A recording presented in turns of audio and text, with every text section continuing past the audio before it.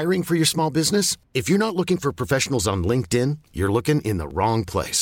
That's like looking for your car keys in a fish tank. LinkedIn helps you hire professionals you can't find anywhere else, even those who aren't actively searching for a new job but might be open to the perfect role. In a given month, over 70% of LinkedIn users don't even visit other leading job sites. So start looking in the right place. With LinkedIn, you can hire professionals like a professional. Post your free job on linkedin.com/achieve today. Ever catch yourself eating the same flavorless dinner 3 days in a row? Dreaming of something better? Well, HelloFresh is your guilt-free dream come true, baby. It's me, Keke Palmer. Let's wake up those taste buds with hot, juicy pecan-crusted chicken or garlic butter shrimp scampi. Hello Fresh. Stop dreaming of all the delicious possibilities and dig in at HelloFresh.com. Let's get this dinner party started. Millions of people have lost weight with personalized plans from Noom. Like Evan, who can't stand salads and still lost 50 pounds. Salads generally for most people are the easy button, right? For me, that wasn't an option. I never really was a salad guy. That's just not who I am. But Noom worked for me. Get your personalized plan today at Noom.com. Real Noom user compensated to provide their story. In 4 weeks, the typical Noom user can expect to lose 1 to 2 pounds per week. Individual results may vary.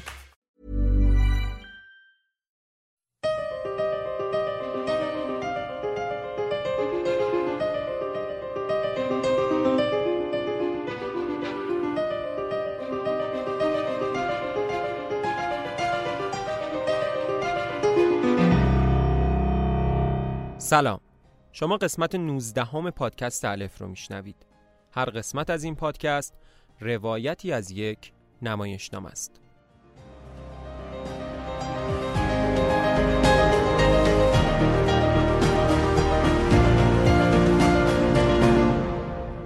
توی این قسمت از پادکست الف میخوایم نمایشنامه معروف باغ آلبالو اثر آنتون چخوف رو براتون روایت کنیم.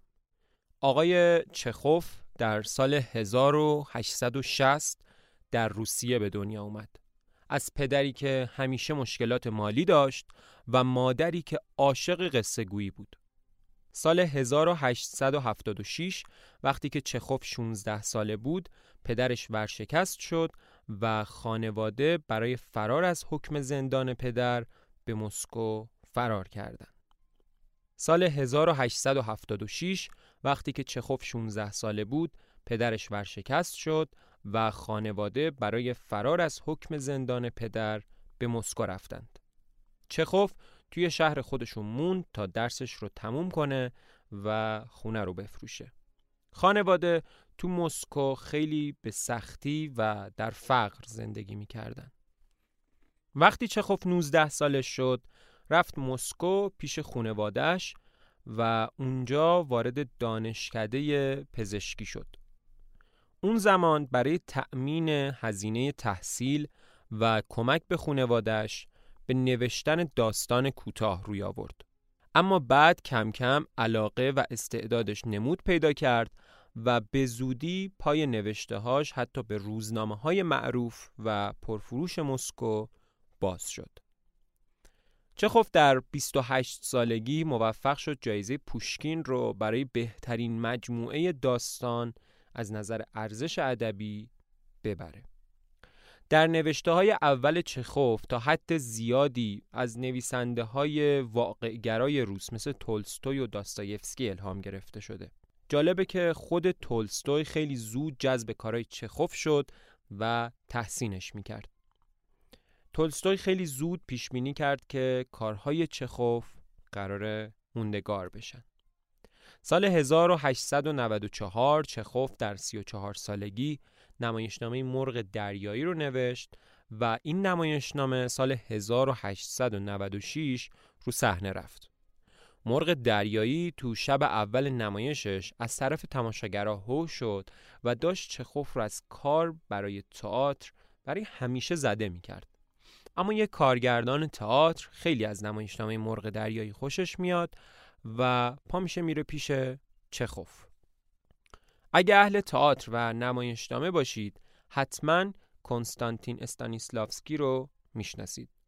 اون از چخوف میخواد این نمایشنامه رو در تئاتر هنری مسکو روی صحنه ببره.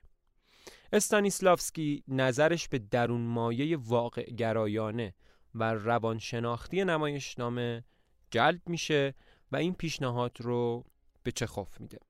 بعد از این تئاتر هنری مسکو به چخوف سفارش چند تا نمایشنامه دیگه هم میده و به این ترتیب دایوانیا، سه خواهر و باغ آلبالو برای تئاتر مسکو نوشته شدن و همشون رو هم استانیسلافسکی کارگردانی میکنه. این 4 نمایشنامه جزو معروف ترین نمایشنامه های تاریخ هن و باعث شدن اسم چخوف رو در کنار ایبسن به عنوان پدر مدرنیسم در تئاتر بیارن.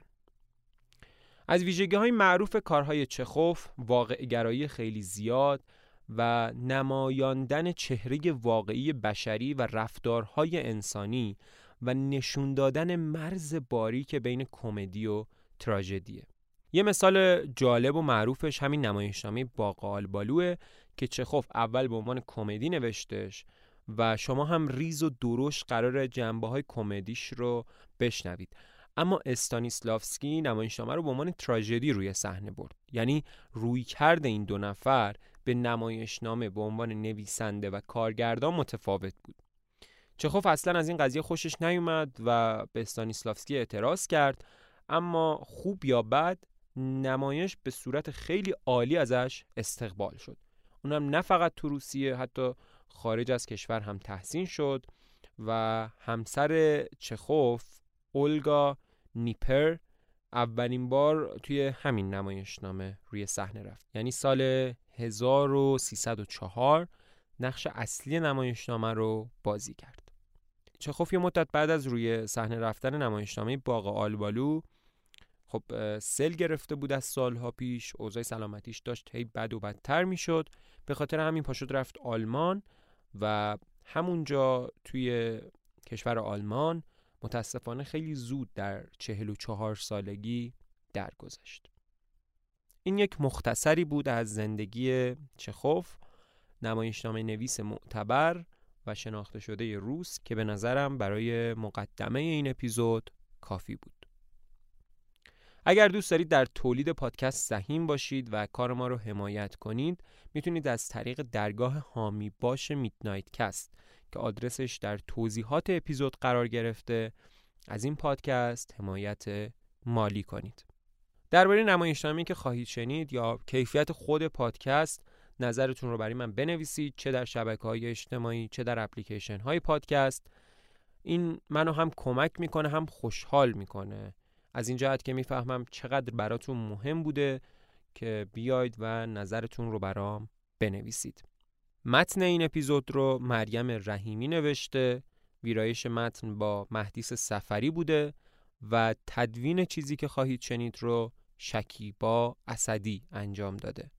من از هر 3 نفر خیلی ممنونم، از شما هم ممنونم که پادکست رو میشنوید و به دوستانتون هم معرفی میکنید که این خودش بزرگترین دلگرمی برای ادامه راه من و بقیه گروهیه که پشت تهیه این پادکسته.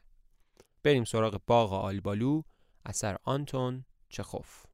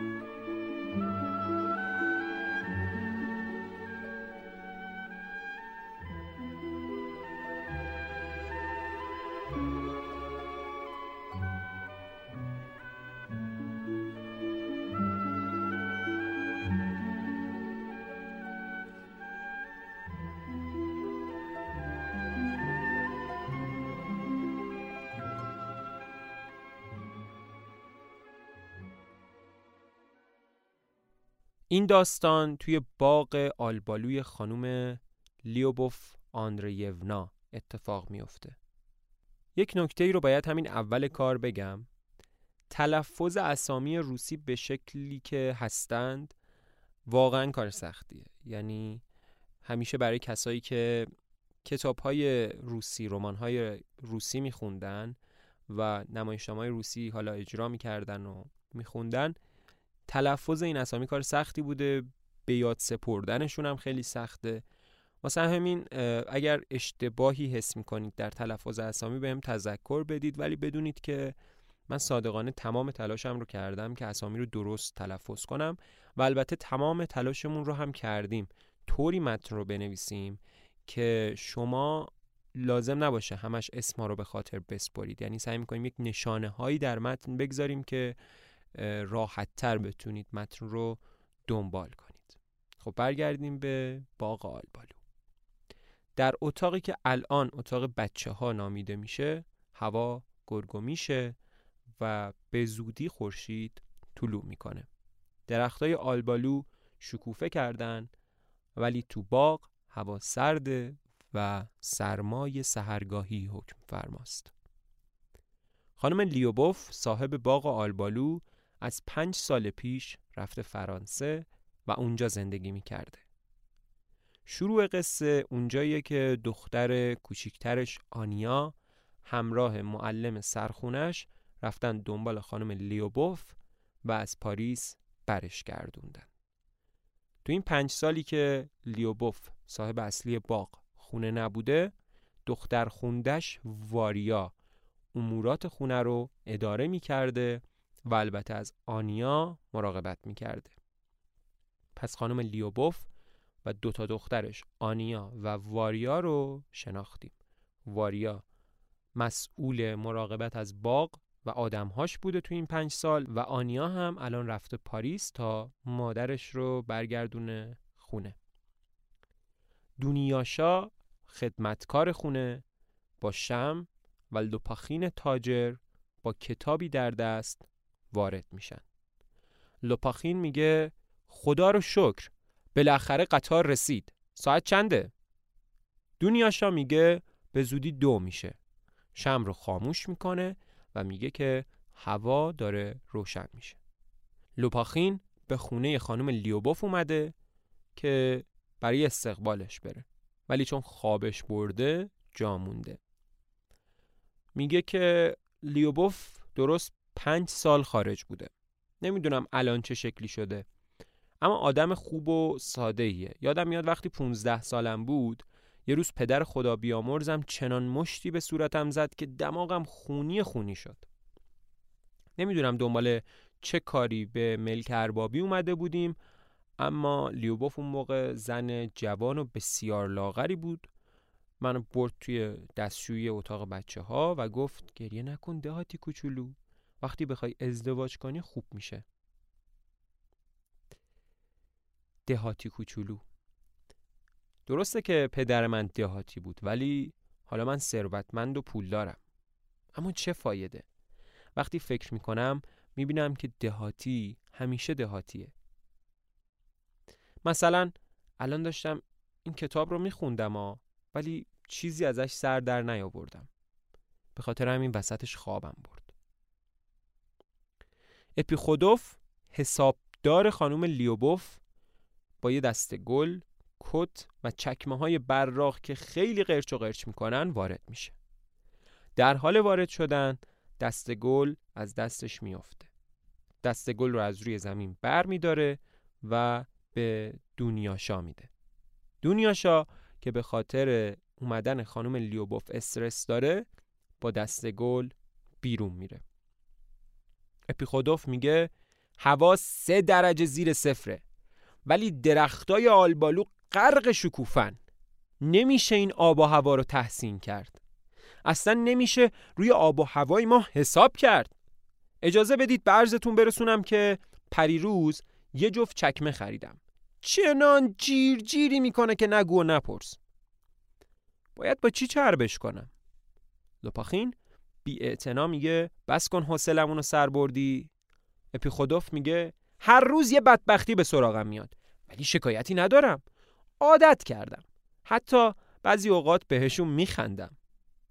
بعد از گفتن این حرفا اپیخودوف از صحنه خارج میشه. بعد از رفتن اپیخودوف حسابدار، دونیاشای خدمتکار میگه لوپاخین، باید پیش شما اعتراف کنم که اپیخودوف روز عید پاک از من خواستگاری کرده. نمیدونم چه جوابی بهش بدم. اون آدم آروم و مطیعه. فقط وقتی حرف میزنه نمیشه از حرفاش چیزی سر در آورد. منو خیلی دوست داره ها، اما آدم بدبختیه. لوپاخین گوشاش رو تیز میکنه. گوش کن مثل اینکه دارم میان. ممکنه منو نشناسن. آخه 5 سال همدیگر رو ندیدیم. صدای 2 کالسکه که به عمارت نزدیک میشن شنیده میشه و لوپاخین و دونیاشا به سرعت بیرون میرن. صحنه خالی میشه و از اتاقهای کناری صدای هیاهو شنیده میشه. لیوبوف آندریونا، صاحب باغ آلبالو، دختر 17 سالش آنیا که رفته بود دنبالش فرانسه، شارلوتا ایوانوونا، معلم سرخونه آنیا، گایف، برادر خانم لیوبوف و دایی آنیا، سیمونوف پیشچیک ملاک و واریا، دختر خوانده خانم لیوبوف که 24 سالشه و خواهر بزرگتر آنیا حساب میشه، همراه لوپاخین و دونیاشا که قبل از این که اینا بیان داشتن صحبت میکردن وارد صحنه میشن. لیوبوف با خوشحالی و با اشک میگه اتاق بچه ها، اتاق محبوب من. وقتی بچه بودم همینجا میخوابیدم. واریا درست مثل قدیمه. دونیاشا رو هم فوری شناختم. بعد دونیاشا رو میبوسه و واریا هم از دونیاشا میخواد که قهوه بیاره و دونیاشا به خاطر همین از صحنه خارج میشه. آنیا خیلی خسته است اما با خوشحالی میگه اتاق من، انگار اصلا از اینجا نرفته بودم. فردا صبح که بیدار بشم دوباره توی باغ میدوام. واریا به سمت اون میره و میگه خدا رو شکر که بالاخره اومدی. دوباره توی خونه خودت هستی. روحم برگشته. خوشگلم برگشته. آنیا میگه هفته پرهیز بزرگ که از اینجا رفتم خیلی سرد بود. شارلوتا تمام راه حرف میزد و شعبده بازی میکرد. چرا این شارلوتا رو با من فرستادی؟ وقتی به پاریس رسیدیم اونجا هم مثل روسیه برف و سرما بود. من زبان فرانسه خوب بلد نیستم. مامان طبقه 5 یه آپارتمان زندگی میکرد. وقتی رفتم اونجا چند تا مهمون فرانسوی داشت. یه دفعه خیلی دلم برای مامان سوخت. سرش رو بغل کردم و دلم نمی اومد ولش کنم. مامان هم شروع کرد به گریه کردن. بعد در همین حال برای واریا از اوضاع بد مالی مادرشون تعریف میکنه. ویلا رو که نزدیک مانتون بود فروخته. دیگه هیچی براش نمونده. من حتی یک کپک هم ندارم. به زحمت خودمون رو اینجا رسوندیم. اون وقت مامان اینو نمیفهمه. هر بار که تو ایستگاه راه آهن میخواستیم ناهار بخوریم گرونترین غذا رو سفارش میداد. به پیشخدمت‌ها 1 روبل انعام میداد. یاشا هم برای خودش یه پرس کامل سفارش میداد. واقعا وحشتناک بود. آخه مامان یه پادو به نام یاشا گرفته. اونو هم با خودمون آوردیم. خب شما چه خبر؟ چیکار کردید؟ بهره بانک رو پرداختید؟ واریا آه میکشه. نه بابا، پول از کجا بیاریم؟ قرار ماه آگست ملک رو به حراج بذارن. آنیا واریا رو آروم در آغوش میگیره و میپرسه واریا اون بالاخره ازت خواستگاری کرد؟ واریا سرش رو به علامت منفی تکون میده. آنیا میگه که آخه اون که تو رو دوست داره، چرا با هم صحبت نمی کنید؟ منتظر چی هستید؟ دارن هر دو درباره لوپاخین صحبت میکنن. واریا میگه فکر نمی کنم کار ما به جایی برسه. اون خیلی سرش شلوغه. وقت فکر کردن به من رو نداره. حتی توجهی هم بهم نمیکنه. منم البته چشم دیدنش رو ندارم. همه درباره ازدواج ما صحبت میکنن ولی واقعا هیچ خبری نیست. آنیا میگه باید به مامان خبر بدم پت یا تروفیموف اینجاست. 6 سال قبل پدرم فوت کرد. یه ماه بعدش هم برادرم گریشا، پسر خوب و سالم 7 ساله، تو رودخونه غرق شد. مامان نتونست طاقت بیاره. از اینجا رفت بدون اینکه پشت سرش رو نگاه کنه. پتیا تروفیموف معلم سرخونه سابق پسر خانم لیوبوفه، برادر همین آنیا که توی رودخونه غرق شده. و آنیا میترسه که این تروفیموف که معلم سابق سرخونه برادرش بوده مادرش رو یاد گریشا بندازه. لیوبوف، گایف برادرش، لوپاخین و پیشچیک ملاک وارد میشن. گایف موقع حرکت دستاش رو طوری تکون میده که انگار مشغول بازی بیلیارده. میگه گوی زرد به گوشه، میزنم به گوشه خواهر. یه زمانی من و تو توی این اتاق میخوابیدیم نه؟ حالا من 51 ساله هستم. آنیا که میخواد بخوابه مادرش رو میبوسه و شب بخیر میگه و میره.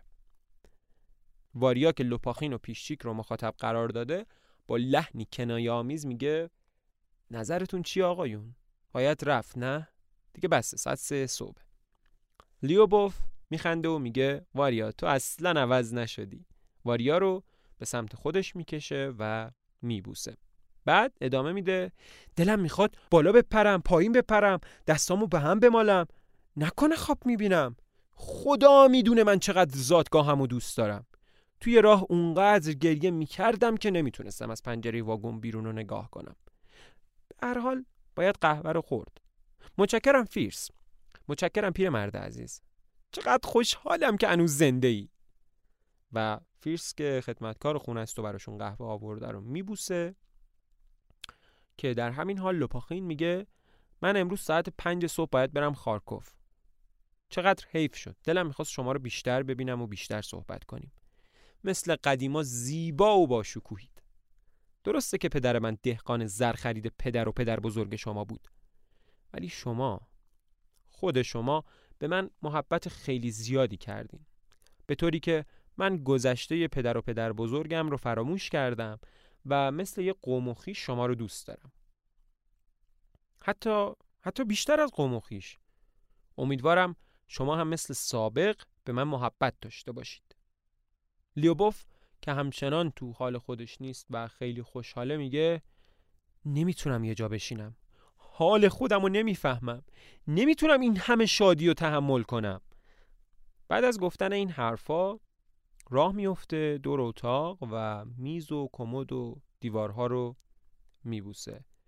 کلن انگار یه خورده عقلش سر جاش نیست.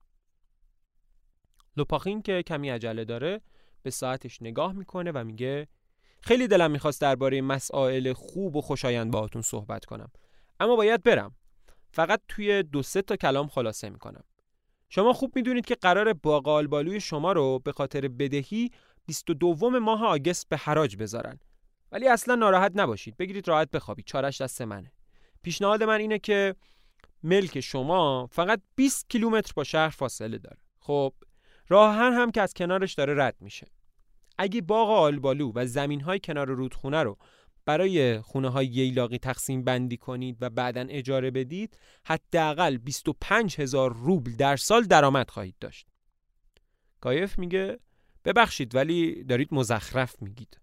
لیوبوف میگه یرمولای الکسیوویچ، من اصلاً از حرفاتون سر در نمیارم. منظورش همون لوپاخینه. لوپاخین میگه کمترین درآمدی که از اجاره دادن ییلاق به دست میارید 25,000 روبله. اگه شما الان موافقتتون رو اعلام کنید، من کارا رو دست میگیرم و تضمین میکنم که همه رو اجاره کنن و هیچ جا خالی نمونه. خلاصه این که بهتون تبریک میگم. شما نجات پیدا میکنید. این ملک خیلی زیباست. فقط باید اطرافش رو تمیز کرد. مثلا باید همه خونه‌های قدیمی از جمله همین خونه رو که دیگه به هیچ دردی نمیخوره خراب کرد و درختای آلبالوی باغ رو قطع کرد. لیوبوف میگه درختای آلبالو رو قطع کنیم؟ ببخشید عزیزم، مثل اینکه شما چیزی سرتون نمیشه. اگه توی تمام این منطقه یه جایی درست حسابی پیدا بشه همین باغ آلبالوی ماست. لوپاخین باز به ساعتش نگاه میکنه و میگه ولی اگر فکری نکنید و دست به کار نشید 22 ماه آگست باغ آلبالو رو به حراج میذارن. پس تصمیم بگیرید. قسم میخورم که چاره دیگه‌ای ندارید. در همین حین واریا و یاشا وارد میشن. واریا برای لیوبوف 2 تلگراف آورده و اونا رو بهش میده. اما خانم لیوبوف اونا رو بدون اینکه بخونه پاره میکنه و میگه تلگراف‌ها از پاریس بودن و اونم دیگه نمیخواد با پاریس هیچ کاری داشته باشه. گایف میگه لیوبا همون محبت آمیز لیوبوف. میگه لیوبا میدونی این گنج چند سال از عمرش گذشته؟ هفته پیش طبقه پایینشو بیرون کشیدم و تاریخ ساختش که روش حک شده رو دیدم. درست 100 سال قبل ساخته شده. میتونیم 100 سالگیش رو جشن بگیریم. ای گنجه خیلی محترم، تو 100 سال است در راستای عدالت و اهداف خیرخواهانه به ما خدمت کردی. لوپاخین میگه خب من دیگه باید برم. اگه درباره ساختن خونه ییلاقی فکری کردید و تصمیم گرفتید به من خبر بدید. من حدود 50,000 روبل میتونم وام بگیرم. واقعا بهش فکر کنید. بعد دست خانم لیوبوف رو میبوسه و با بقیه هم خداحافظی میکنه و میذاره میره. بعد از اینکه میره گایف میگه مردک بیشرم، هرچند ببخشید مثل اینکه واریا میخواد زنش بشه. واریا خجالت میکشه و از سر خجالت تکذیب میکنه، اما لیوبوف میگه که چه خوب واریا، من خیلی خوشحال میشم، اون آدم خوبیه. پیشچیک هم تایید کنان میگه راستش اون مرد خیلی لایقیه. داشنکای منم همینو میگه. پیشچیک وسط این جملهش یه لحظه خوابش میبره، بعد باز دوباره بلا فاصله بیدار میشه، میگه به هر حال سرکار خانم محترم، من مبلغی پول قرض میخوام. 240 روبل به من قرض بدید. فردا باید بهره بانک رو بدم. واریا با وحشت میگه نه. لیوبوف هم میگه راستشو بخواید من هیچ پولی ندارم. پیشچیک با خنده و بیخیالی میگه پیدا میشه. من هیچ وقت امیدم رو از دست نمیدم. مثلا یه وقتی فکر میکردم به زودی ورشکست میشم، ولی دیدید که یهو همچین جاده راهن اومد از وسط زمینهای من رد شد و پولی گیرم اومد. حالا هم امروز فردا ممکنه اتفاقاتی بیفته. واریا پنجره رو باز میکنه و میگه خورشید دیگه طلوع کرده، هوا سرد نیست. مادر جان نگاه کنید چه درختای زیبایی. خدای من چه هوایی. سارها دارن میخونن. لیوبوف از پنجره بیرون رو نگاه میکنه و بازم احساساتی میشه و یاد گذشته ها و کودکیش توی باغ میافته. گایف میگه بله، هرچند غیر قابل تصوره، ولی این باغ به خاطر بدهی به زودی حراج میشه. تو این لحظه تروفیموف، معلم سرخونه سابق پسر خانم لیوبوف که قبلا باهاش آشنا شدیم، با عینک و لباس فرم کهنه دانشجویی وارد میشه و با خوشحالی و اشک میگه لیوبوف آندریونا، من فقط برای عرض سلام خدمت رسیدم. فوراً میرم. به من گفته بودن که تا صبح صبر کنم، ولی طاقت نیاوردم. لیوبوف پتیا رو بغل میکنه و جفتشون آهسته گریه میکنن. واریا هم که داره گریه میکنه میگه بهت گفته بودم تا صبح صبر کن. لیوبوف آروم اشک میریزه و میگه گریشای من، پسرم از دست رفت، غرق شد. آخه چرا؟ خب پتیا چه خبر؟ چرا انقدر پیر و شکسته شدی؟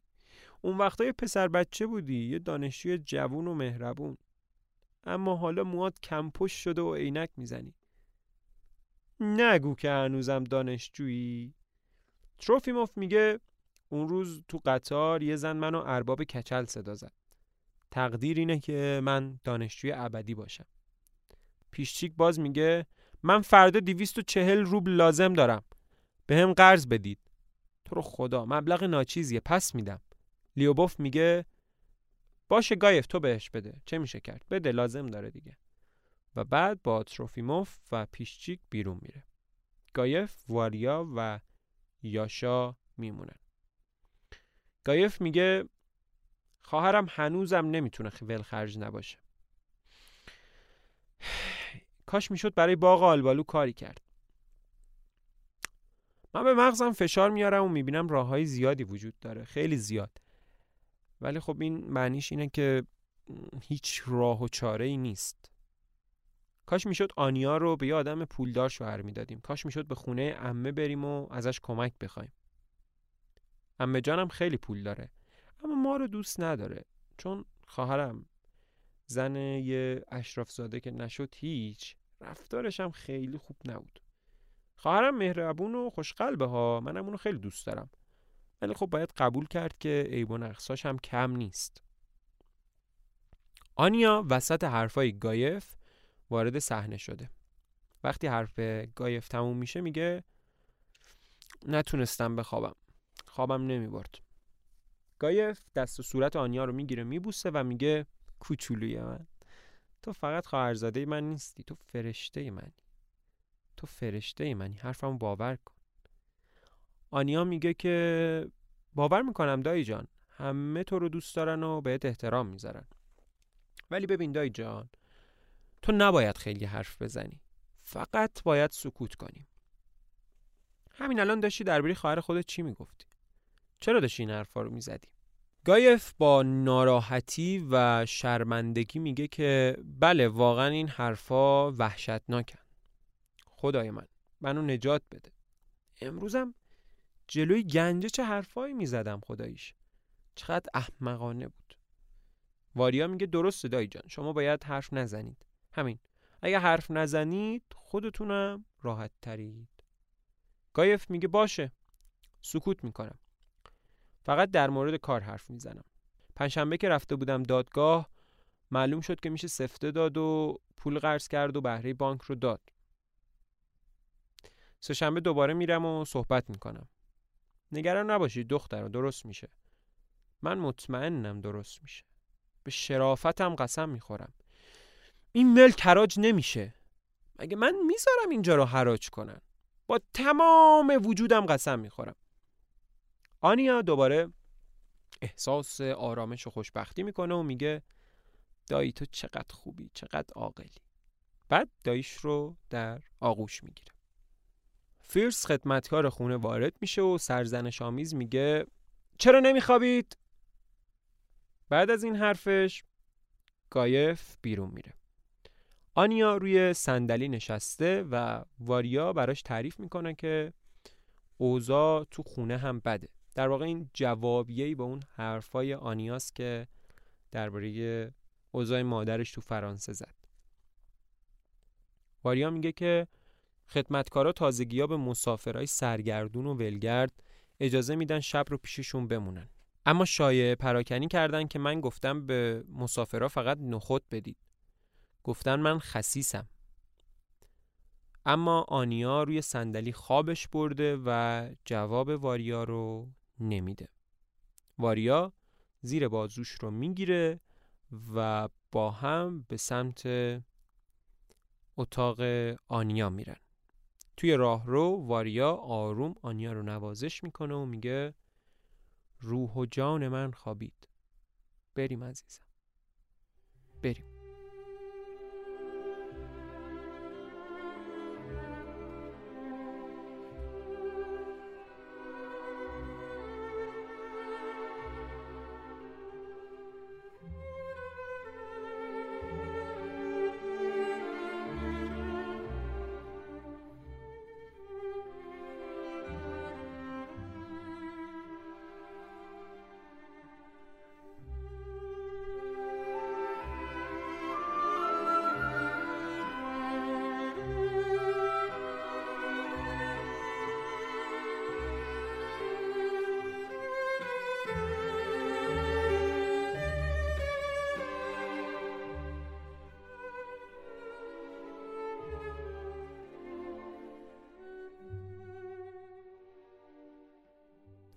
توی دشت ساختمان کهنه و متروک کلیسای کوچیک دیده میشه.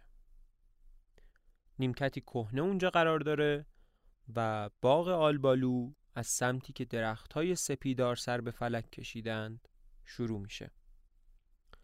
در افق نمای شهر بزرگی که فقط توی هوای صاف و روشن پیداست دیده میشه. خورشید به زودی غروب میکنه. شارلوتا معلم سرخونه، یاشا پیش خدمت و دونیاشا خدمتکار خانواده روی نیمکت نشستن. اپیخودوف حسابدار ایستاده و داره گیتار میزنه. همه در فکر فرو رفتن. شارلوتا کلاه کاسکت کهنه‌ای به سر داره و تفنگ رو از شانه برداشته و سگک روی بند اون رو مرتب میکنه. غرق توی فکر میگه من حتی یه پاسپورت واقعی ندارم. پاسپورت اون زمانا توی روسیه به عنوان شناسنامه استفاده میشده، نه چیزی که ما الان به عنوان پاسپورت میشناسیم. آره این میگه که من حتی یه پاسپورت واقعی ندارم. نمیدونم چند سالمه. همیشه به نظرم میرسه که جوونم. من وقتی کوچیک بودم پدر و مادرم توی بازارهای مکاره نمایش میدادن. منم اونجا شیرینکاری انجام میدادم. وقتی که پدر و مادرم مردند یه خانم آلمانی منو پیش خودش برد و به من تعلیم داد. روزگار خوبی بود. من بزرگ شدم. مربی سرخونه شدم. ولی نمیدونم کی هستم و اهل کجام. پدر و مادرم هم نمیدونم چه کسایی بودن. شاید اصلا با هم ازدواج نکرده بودن. بعد از گفتن این حرفای بسیار ناراحت کننده خیاری از جیبش بیرون میاره و مشغول گاز زدن خیار میشه. اپیخودوف گیتار میزنه و میخونه مرا چه کار است با این دنیای پرهیاهو، مرا چه کار است با این دوستان و دشمنان، چقدر نواختن ماندولین دلنشین است. دونیاشا در حالی که خودش رو تو آینه نگاه میکنه و آرایش میکنه میگه که این گیتار نه ماندولین. اپیخودوف میگه برای کسی که عاشق این ماندولینه. من آدم با معلوماتی هستم. کتابای مختلف و جالبی میخونم ولی نمیتونم هدفم رو مشخص کنم و بفهمم واقعا چی میخوام. نمیدونم که میخوام زندگی کنم یا خودمو بکشم. راستشو بگم تقریبا به همین دلیل همیشه با خودم یه تپانچه حمل میکنم. اینهاش. اینو میگه و یه تپانچه در میاره به بقیه نشون میده. شارلوتا میگه اپیخودوف تو آدم خیلی عاقلی هستی.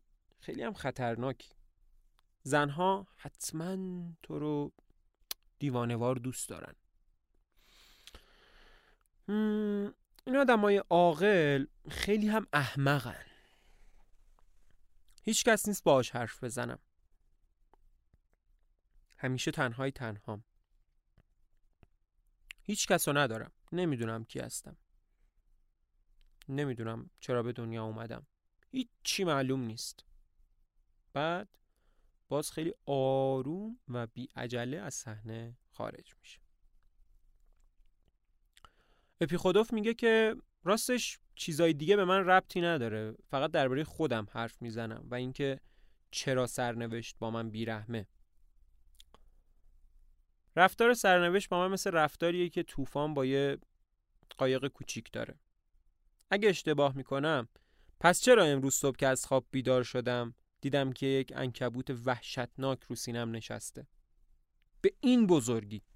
با دستش داره اندازه عنکبوت رو نشون میده مثل من.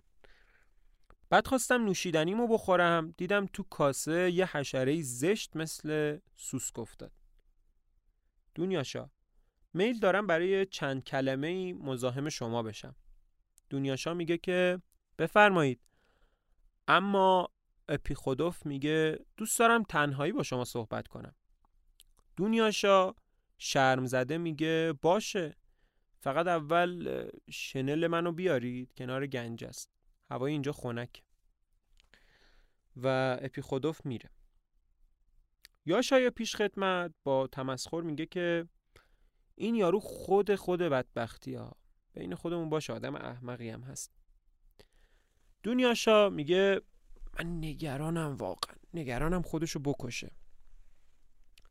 من بچه بودم که آوردنم پیش ارباب‌ها. حالا دیگه به زندگی معمولی عادت ندارم. دستام مثل دستای دوشیزه خانم‌های اشرافی سفیده و از همه چیز میترسم. اگه شما هم بخواید منو فریب بدید دیگه نمیدونم چی به سر اعصابم میاد. یاشا میگه که هر دختری باید جایگاه خودشو بشناسه. من بیشتر از هر چیزی از خانمایی که رفتارشون زشته بدم میاد. دنیاشا میگه من شما رو خیلی خیلی دوست دارم.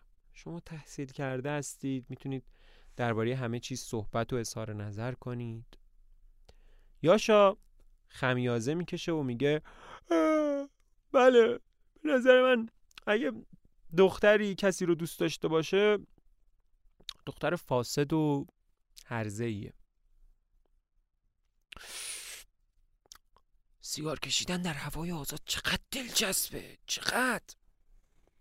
گوش تیز میکنه و میگه که اربابا دارن میان اینجا، یه طوری برید انگار برای آبتنی اومده بودید، وگرنه فکر میکنم با من قرار داشتید. من اصلا تحمل چنین خفتی رو ندارم. بعد دنیاشا آروم و با ناراحتی میره. یاشا تنها کنار کلیسای کوچیک مونده که لیوبوف، گایف و لوپاخین وارد میشن. لوپاخین میگه باید تصمیم جدی گرفت. زمان منتظر نمیمونه. آخه مسئله کاملا ساده است. حاضرید زمین ها رو برای ساختن ییلاق اجاره بدید یا نه؟ فقط یک کلام. بله یا نه؟ فقط یک کلمه. بعد از اینکه لوپاخین با این همه اصرار و اغراق حرفاش رو میزنه، لیوبوف بی‌اعتنا داخل کیف دستریش رو نگاه میکنه و میگه که دیروز پول داشتم ولی امروز چیزی نمونده. واریای بیچارم به خاطر صرفه جویی به همه فقط شیر برنج میده. تو آشپزخونه به خدمتکارای پیر فقط نخود پخته میدن. اون وقت من بدون فکر پولها رو هدر میدم. لوپاخین میگه که دریگانوف ثروتمند میخواد ملک شما رو بخره. میگه خودش شخصاً برای مزایده میاد. تو شهر شنیدم. گایف میگه که عمه جان قول داده پول بفرسته، اما کی و چقدرش معلوم نیست. لوپاخین میگه چقدر مگه میخواد بفرسته؟ 100,000 200,000. لیوبوف میگه که خب 10 یا 15,000 تا، همین مقدار هم دستش درد نکنه. لوپاخین میگه ببخشید ولی تا به حال تو عمرم آدم‌هایی به این اندازه بی فکر، بی دست و پا و عجیب ندیدم. بابا دارم به زبان روسی با شما حرف میزنم. املاکتون داره حراج میشه. اون وقت شما اصلا حالیتون نیست؟ لیوبوف میگه که خب چی کار میتونیم بکنیم؟ واقعا چه کاری از دستمون برمیاد؟ یادمون بدید. لوپاخین میگه که من که هر روز دارم یادتون میدم و تکرار میکنم شما باید باغ آلبالو رو برای ساختن خونه ییلاقی اجاره بدید. هر چه زودتر باید این کارو بکنید وگرنه حراج خیلی زود میرسه. میفهمید یا نه؟ همین که برای ساختن به اجاره ییلاق تصمیم بگیرید هر چقدر بخواید بهتون میدن. اون وقت نجات پیدا میکنید. لیوبوف میگه که اصلا مسئله ییلاق و ییلاق نشینا مسئله ما نیست. مسئله ییلاق و ییلاق نشینا کاملا مزخرفه. گایف هم اونور باهاش موافقت میکنه. لوپاخین با درماندگی و عصبانیت میگه الان از دست شما برادر و خواهر من چیکار کنم؟ بابا داره اشک من در میاد. دیگه نمیتونم تحمل کنم چون شما دارید منو زجر کش میکنید. و میخواد که بره. لیوبوف وحشت زده میگه نه بمونید خواهش میکنم، شاید با هم یه فکری کنیم. به هر حال وقتی هستید به ما بیشتر خوش میگذره. من همش منتظرم یه اتفاق بد بیفته، مثلا خونه رو سرمون خراب بشه. ما خیلی گناهکاریم. لوپاخین میگه خب مگه شما چه گناهی کردید الان؟ گایف که داره آب نبات میذاره تو دهنش میگه من تمام ثروتم رو خرج آب نبات کردم. لیوبوف آه میکشه. من همیشه مثل دیوونه ها پولام رو به حد مرگ ریخت و پاش کردم. زن مردی شدم که فقط بلد بود قرض کنه. شوهرم به خاطر زیاده روی تو خوردن شامپاین مرد. از شانس بعد عاشق مرد دیگه ای شدم. درست همین موقع اولین مجازات گریبانم رو گرفت. پسر کوچولوی من غرق شد. تو همین رودخونه. من به خاطر همین برای همیشه از اینجا رفتم تا دیگه بر نگردم و چشمم به این رودخونه بیفته. چشمم رو روی همه چیز بستم. اونم به دنبالم اومد، سنگدل و خشن. یه داغی دور و بر مانتون خریدم. شوهرم اونجا ناخوش شد. 3 سال تمام نه شب داشتم نه روز. مردک مریض منو از تاب و توان انداخت. روحیم رو از دست دادم. بالاخره پارسال ویلا رو به خاطر بدهی زیاد حراج کردم. بعدش به پاریس رفتیم. اونجا تیغم زد و بعد ولم کرد. رفت دنبال یه زن دیگه. میخواستم خودکشی کنم. چقدر شرم‌آور و احمقانه. یک دفعه روسیه، وطنم و دخترکم منو برگردوندن. خدایا به من رحم کن. بیشتر از این مجازاتم نکن. بعدش تلگرافی از جیبش در میاره و میگه که اینو امروز از پاریس گرفتم. ازم معذرت میخواد و التماس میکنه که برگردم. تلگراف رو پاره پوره میکنه و میگه این صدای موسیقی از کجا داره میاد؟ گایف میگه این ارکستر معروف یهودیای خودمونه. یادت میاد؟ لیوبوف شگفت زده میگه اونا هنوز هستن؟ هر طور شده باید یه مهمونی بدیم و دعوتشون کنیم.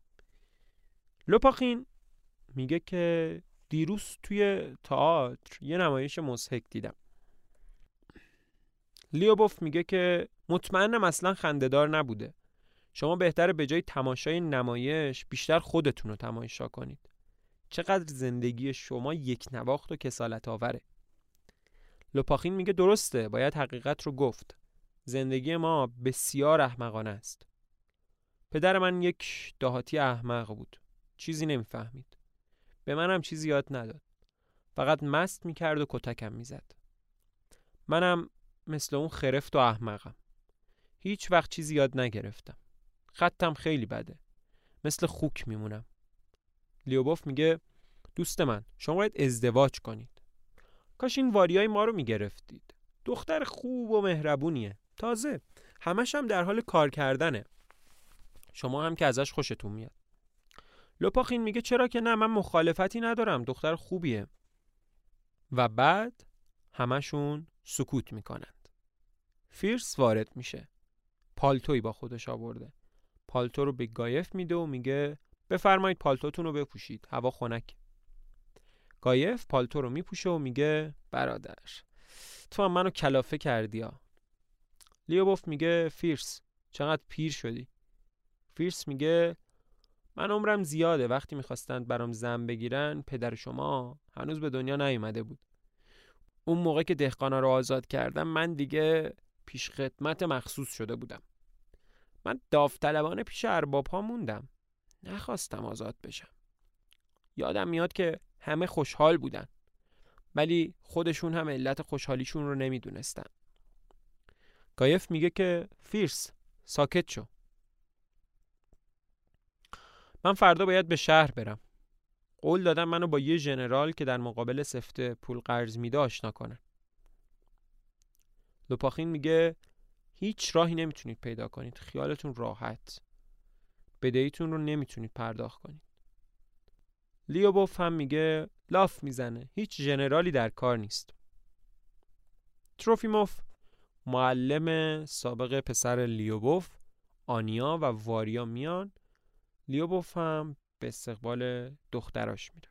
همه میشینن و لوپاخین شروع میکنه سر به سر تروفیموف میذاره. میگه که دانشجوی ابدی همش با دخترها میپلکه. داره 50 سالش میشه ولی هنوز دانشجوه. تروفیموف میگه دست از سرم بردار. لوپاخین در حالی که میخنده میگه اجازه بدید بپرسم نظر شما درباره من چیه؟ تروفیموف میگه یرمولای الکسیوویچ، برداشت من از شما اینه که آدم پولداری هستید. به زودی میلیونر میشید.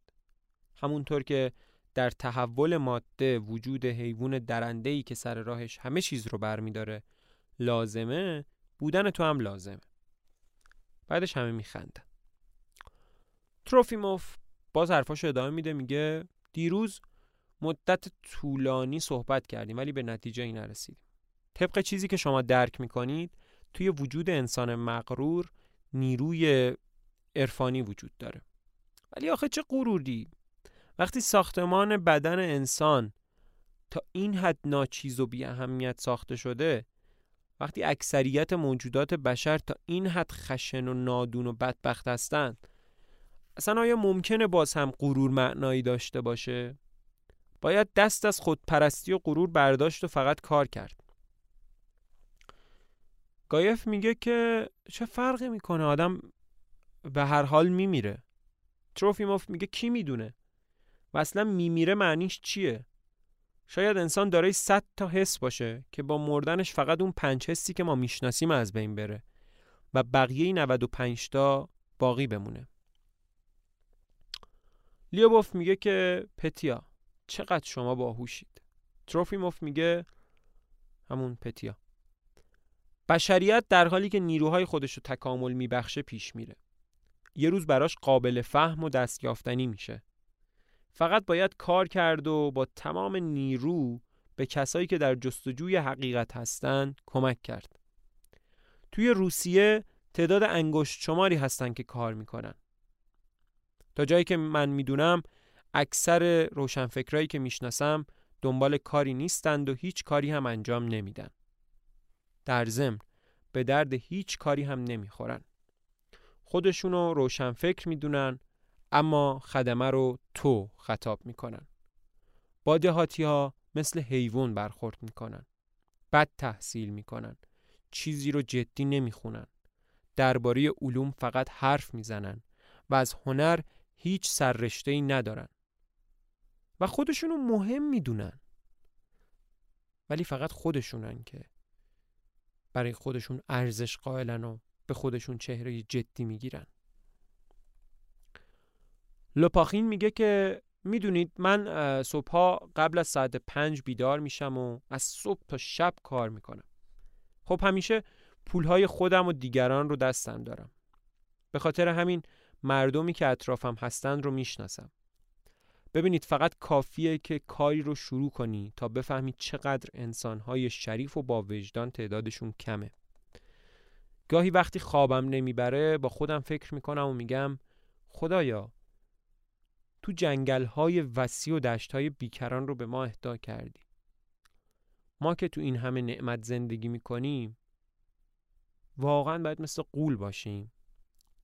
لیوبوف میگه آخه شما به غول نیاز دارید، ولی اونا فقط تو قصه ها خوب و مهربونن، وگرنه وجود واقعیشون ما رو به وحشت میندازه.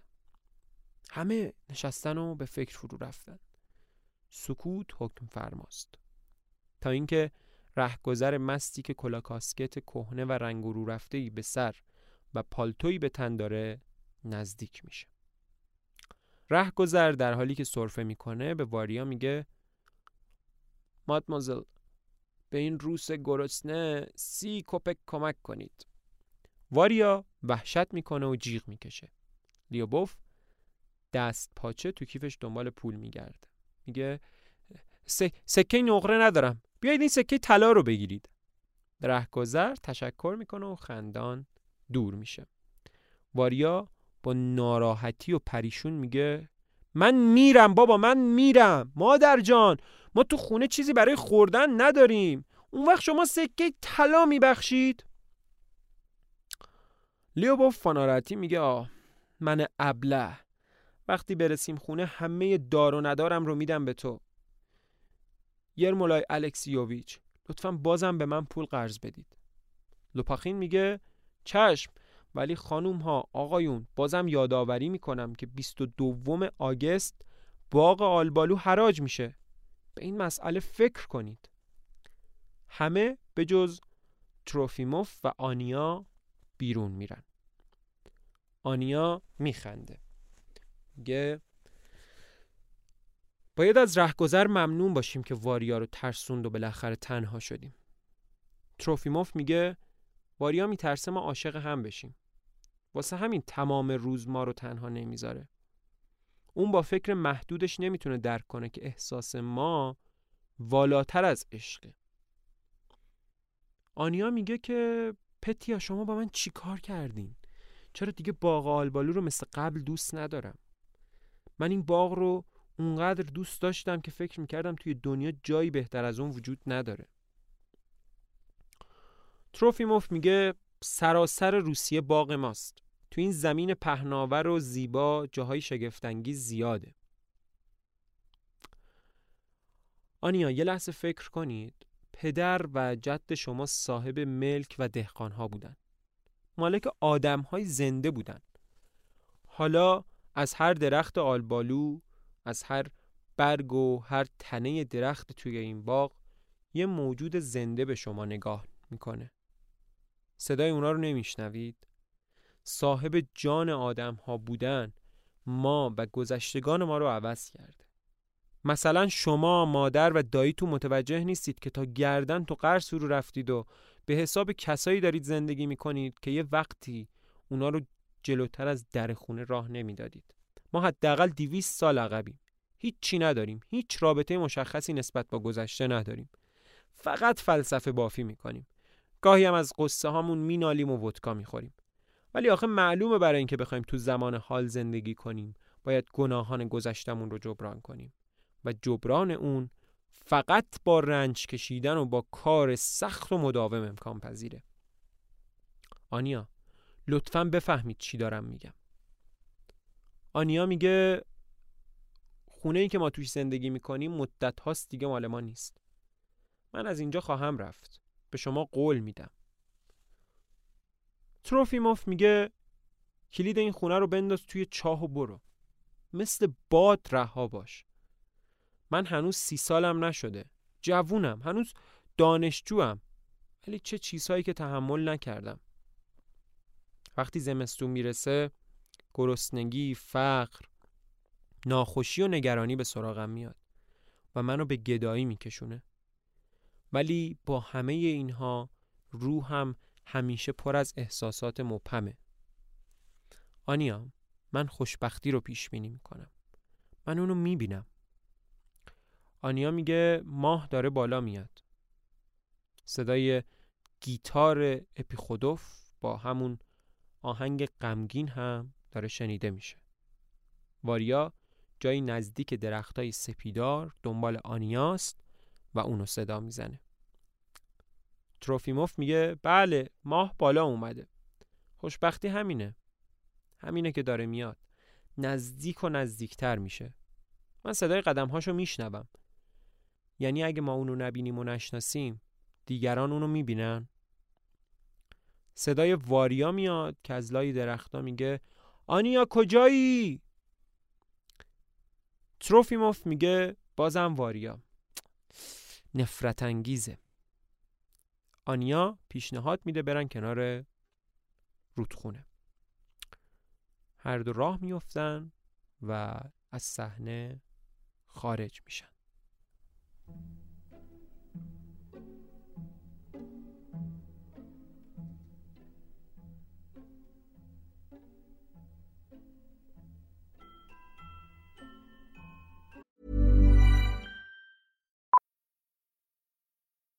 Millions of people have lost weight with personalized plans from Noom.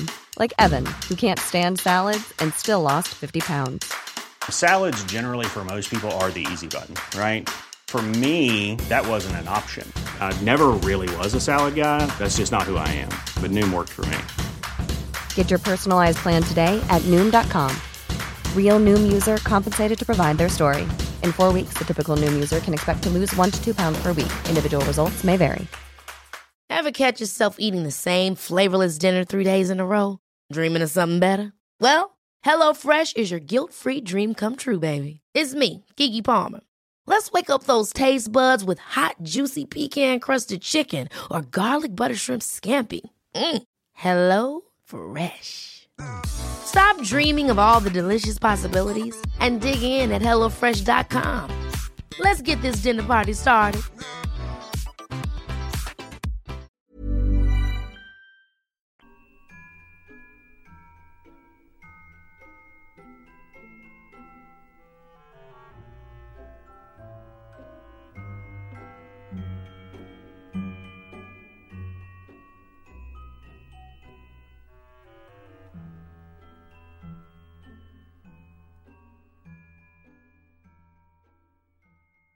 اتاق ناهارخوری توسط طاقی قوسدار از سالن جدا شده.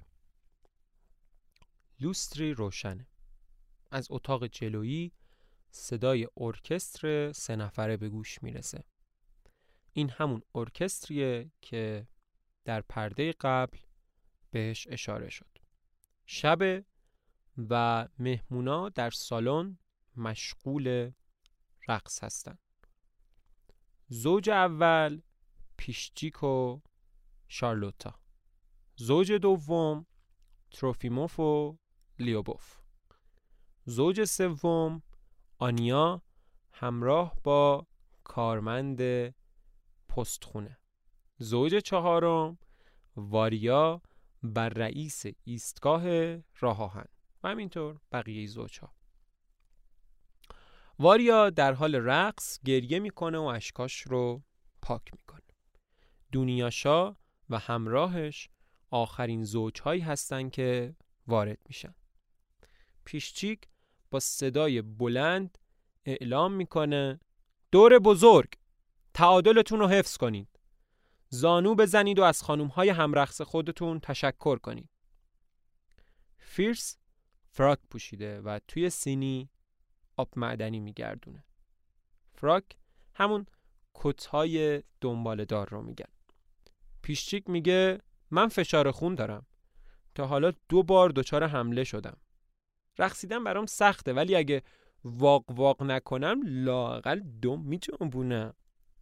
از اتاق کناری صدای بازی بیلیارد میاد. واریا نزدیک میشه و میگه نوازنده آوردن. با کدوم پول میخوان آخه دستمزدشو بدن؟ و بعد سراسیمه خارج میشه. تروفیموف به پیشچیک میگه اگه شما انرژی که سر تا سر زندگیت صرف قرض گرفتن پول جهت پرداخت بدهیتون کردید صرف کار دیگه ای میکردید یقینا میتونستی زندگیتو عوض کنی.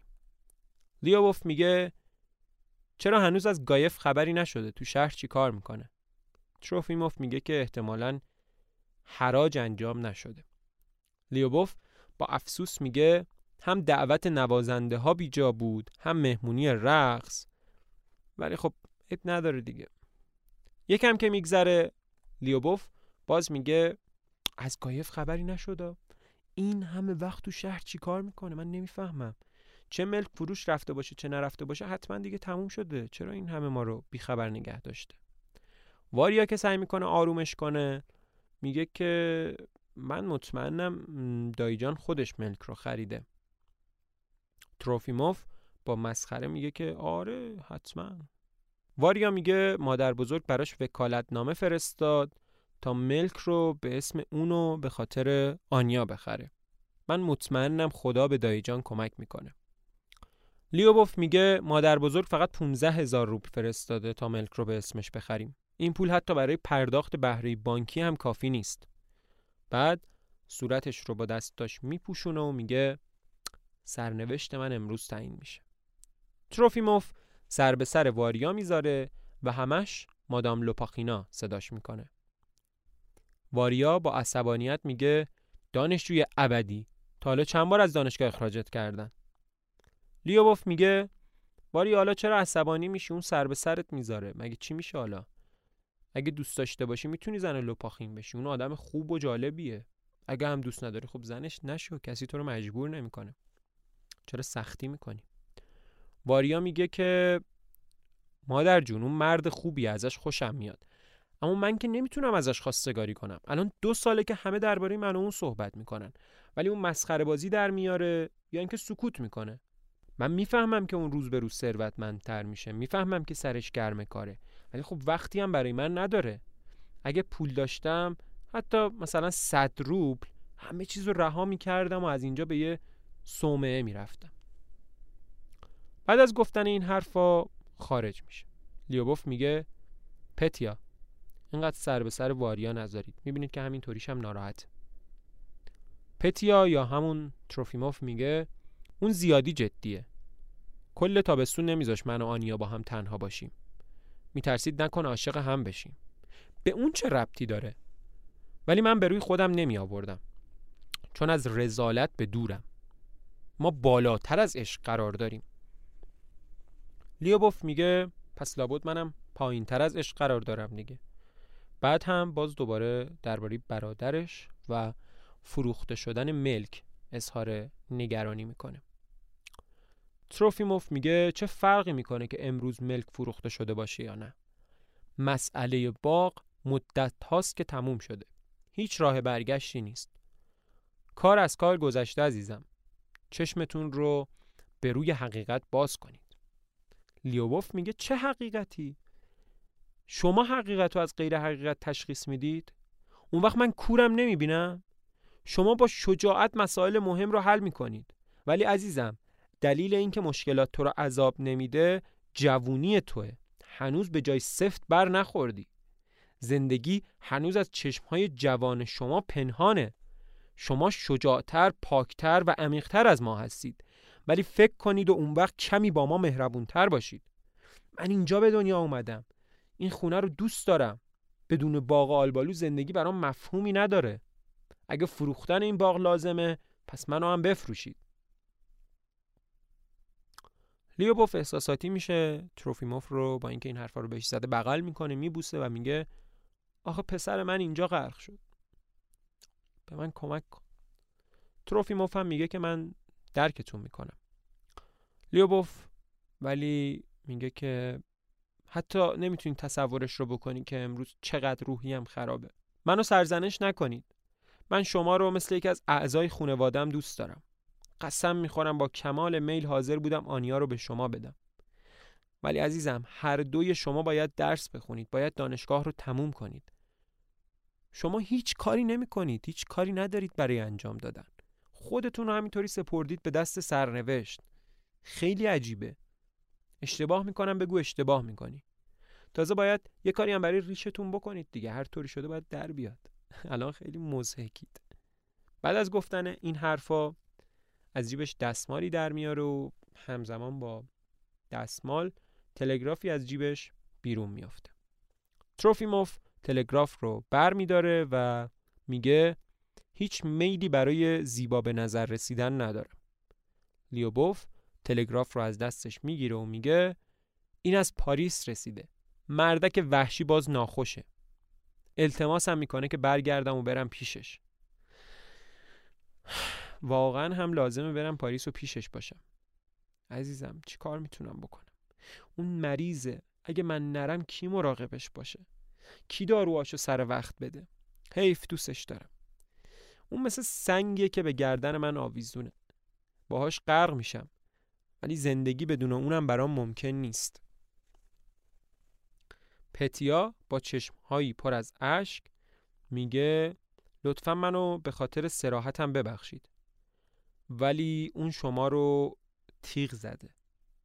آدم پست و رذلیه و فقط شمایید که متوجه این مسئله نیستید.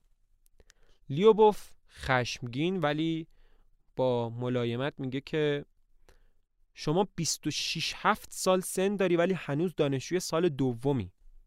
تو سن و سال شما باید مرد بود. باید اونایی که عاشقن رو درک کرد. خودت هم باید عاشق بشی. باید عاشق شد. ولی به جای اینکه عاشق بشی آدم مسخره و بدریختی هستی. بعد حالا عشق منو به سخره میگیری. تروفیموف وحشت زده میگه که چی داری میگی؟ لیوبوف با عصبانیت میگه من بالاتر از عشقم. نه خیر، شما بالاتر از عشق نیستی، بلکه خیلی ساده به قول فیرس آدم بی دست و پایی هستی. مگه ممکنه تو این سن و سال آدم معشوقه نداشته باشه؟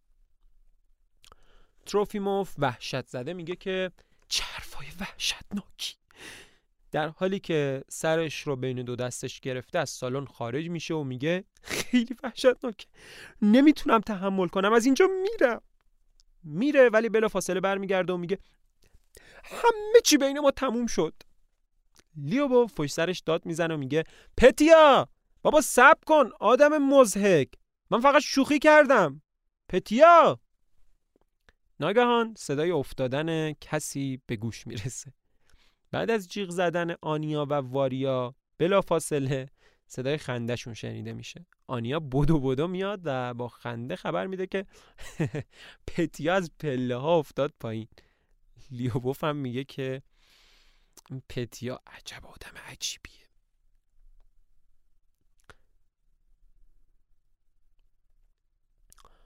رئیس ایستگاه راه آهن وسط سالن ایستاده و مشغول خوندن گناهکار تولستویه، ولی هنوز چند خطی نخونده که آهنگ والس شروع به نواختن میکنه و کتابخونی قطع میشه و همه مشغول رقصیدن میشن. تروفیموف، آنیا، واریا و لیوبوف وارد میشن. آنیا و واریا مشغول رقص میشن و بقیه هم رقص رو تماشا میکنن. یاشا میگه چی شد پدر بزرگ؟ فیرس میگه حالم خوب نیست. زمانهای قدیم تو مجالس رقص ما ژنرال ها و بارون ها و دریا سالارا شرکت داشتن، ولی الان دنبال کارمند پستخونه و راه هم میفرستیم. تازه اونا هم ناز میکنن.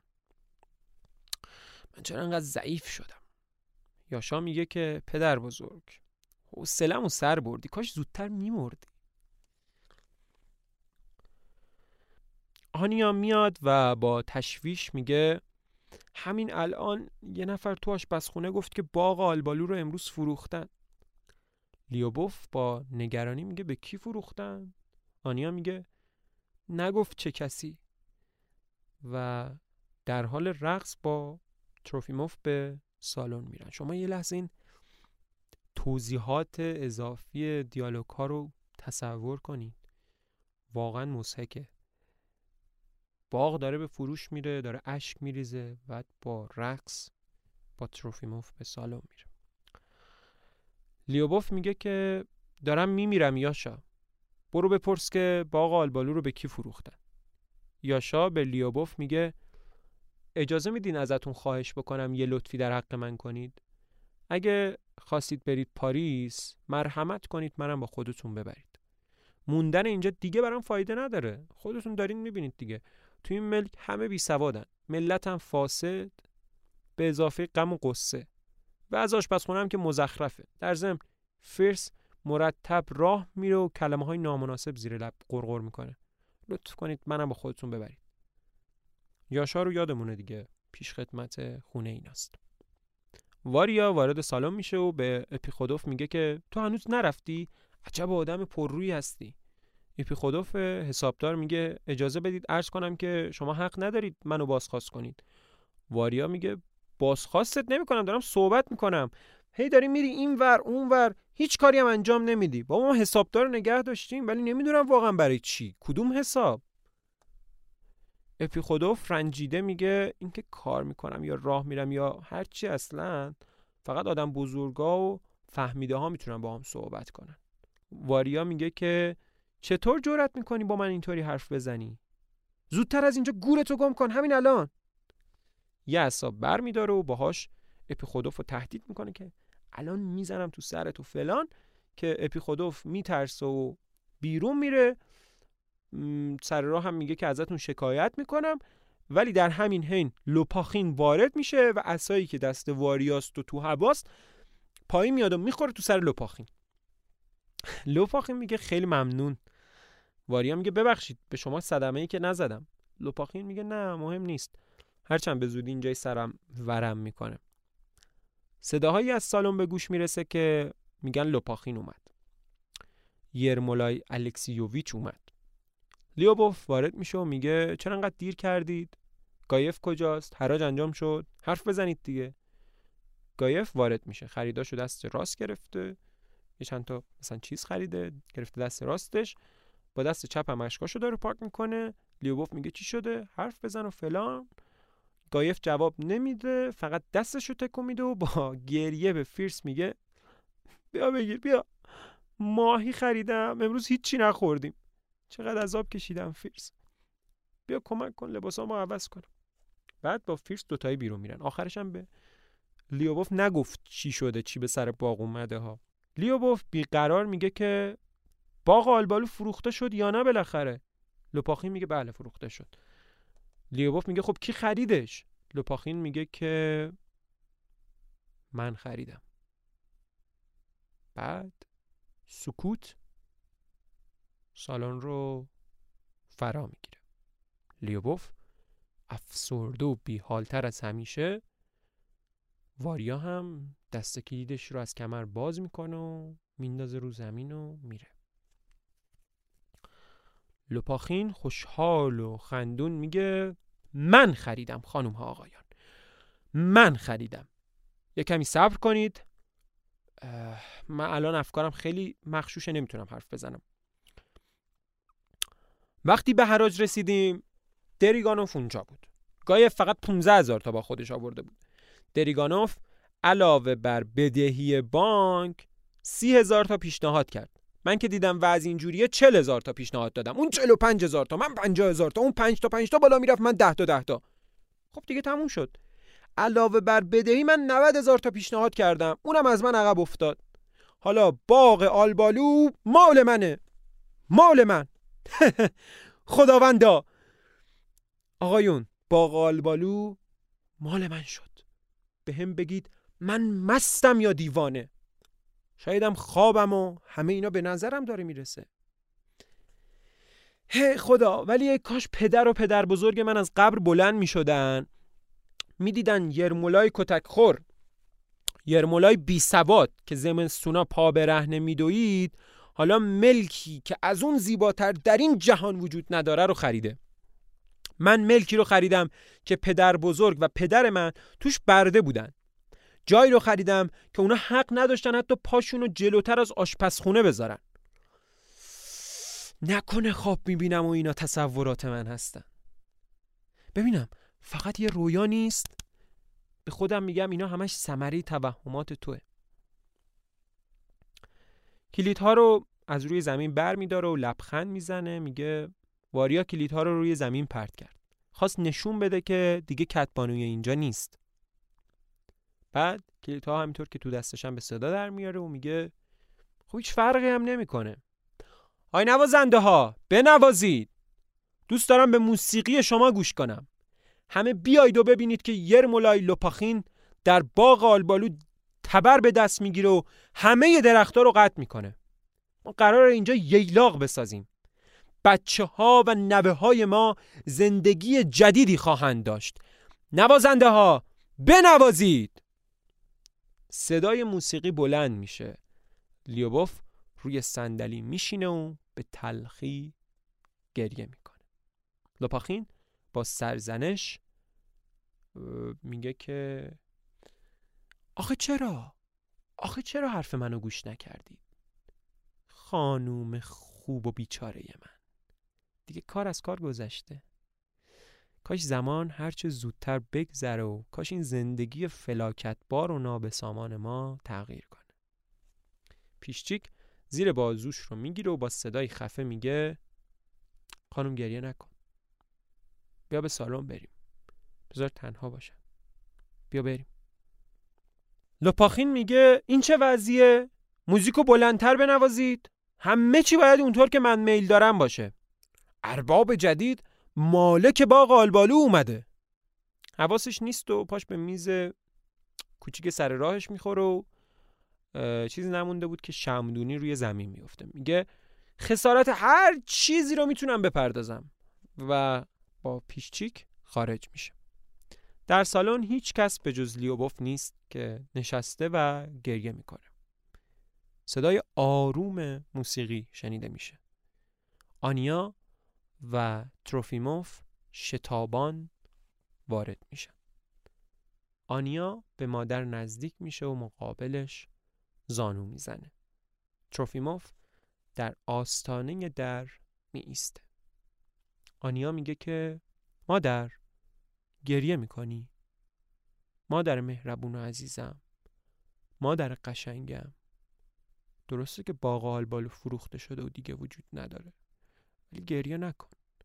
زندگی و آینده هنوز در پیشه. روح پاک و خوبت با توه. بیا عزیزم، بیا با من بریم. باغ جدیدی درست میکنیم، حتی با شکوه تر از این باغ. وقتی ببینیش مثل خورشید در غروب، شادی عمیق و آرامش روحت رو در بر میگیره و میخندی. مادر عزیزم، بلند شو باید بریم.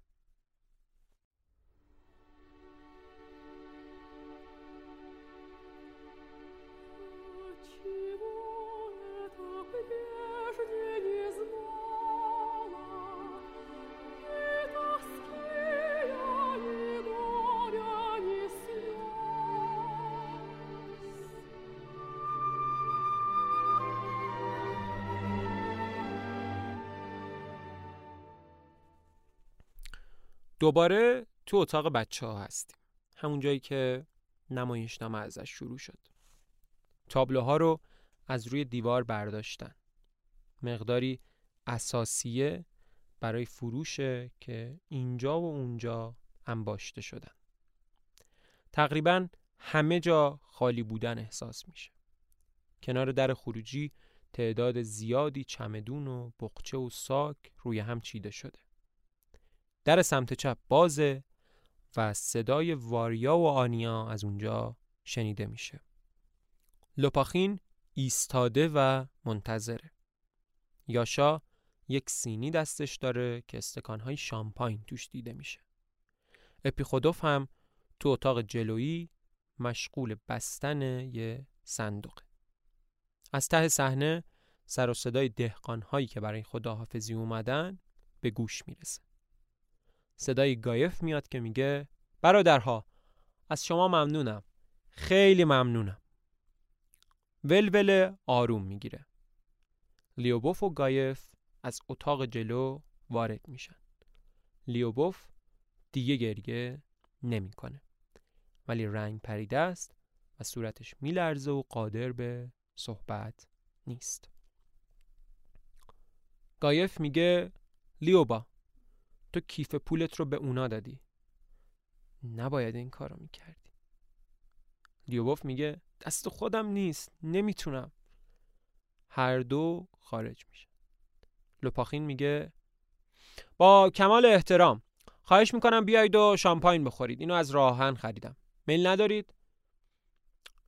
خب پس منم نمیخورم.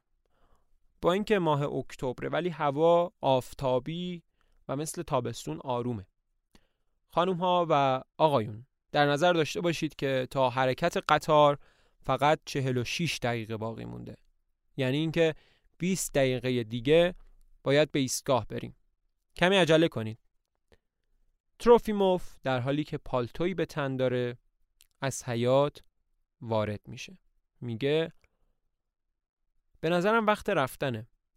اسب‌ها آمادن. ولی خدا میدونه گالش هم کجا گم و گور شدن. لوپاخین میگه منم به خارکوف میرم. با شما توی قطار هستم. زمستون رو خارکوف میمونم. تمام مدت داشتم با شما اینجا بیکار میگشتم. داشتم از بیکاری رنج میبردم. بیکار نمیتونم زندگی کنم ها، میفهمی؟ الان نمیدونم با دستام چی کار کنم. به طور عجیبی تکون میخورن. تروفیموف میگه ما الان از اینجا میریم و شما دوباره میتونید به کارهای مفیدتون بپردازید. شاید ما دیگه هیچ وقت همدیگر رو نبینیم. اجازه بدید قبل از رفتن یه نصیحت بهتون بکنم. دستات رو انقدر تکون نده. این عادت رو کنار بذار. تکون دادن دستات رو میگم. همین که خونه های ییلاقی میسازی، ییلاق نشین هر کدوم برای خودشون ارباب جدیدی میشن، هم نوعی دست تکون دادنه. ولی از همه اینا گذشته باید بگم که از تو خوشم میاد. تو مثل هنرمندا انگشتای ظریفی داری. همینطور هم روح حساس و لطیفی داری. لوپاخین اونو در آغوش میگیره و میگه خدا حافظ عزیزم. به خاطر همه چیز ازت ممنونم. تروفیموف میگه فقط گالش هم نیستن. واریا از اتاق کناری میگه بابا این آشغالاتون رو بردارید. یه جفت گالش لاستیکی رو هم پرت میکنه وسط صحنه. لوپاخین میگه من بهار 1000 هکتار خشخاش کاشتم و 40,000 روبل خالص کاسبی کردم.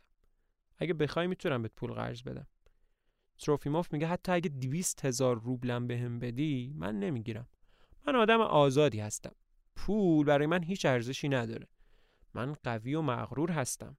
انسانیت به سمت حقیقت و خوشبختی پیش میره و منم در صف اول اون هستم. لوپاخین آه میکشه و میگه که خب وقت رفتنه. خدا حافظ جانم. ما که به هم تکبر نمیفروشیم، اما زندگی راه خودشو میره. وقتی زیاد کار میکنم مغزم روشن‌تر میشه و میفهمم که چرا زندم. ولی چقدر زیادن کسایی که تو روسیه که نمیدونن چرا زندن. انگار گایف یه شغل توی بانک قبول کرده با 6000 روبل در سال. آنیا کنار در وایساده و میگه مادرم از شما خواهش میکنه که تا وقتی که ما از اینجا نرفتیم درخت‌ها رو قطع نکنید. لوپاخین و تروفیموف بیرون میرن. دونیاشا مرتب دوروبر اساسیه میگرده و وقتی که یاشا تنها میشه بهش نزدیک میشه و میگه یاشا کاش یه بار هم شده به من نگاه میکردی. شما داری منو ترک میکنی. یاشا میگه چرا گریه میکنی؟ 6 روز دیگه من دوباره پاریسم.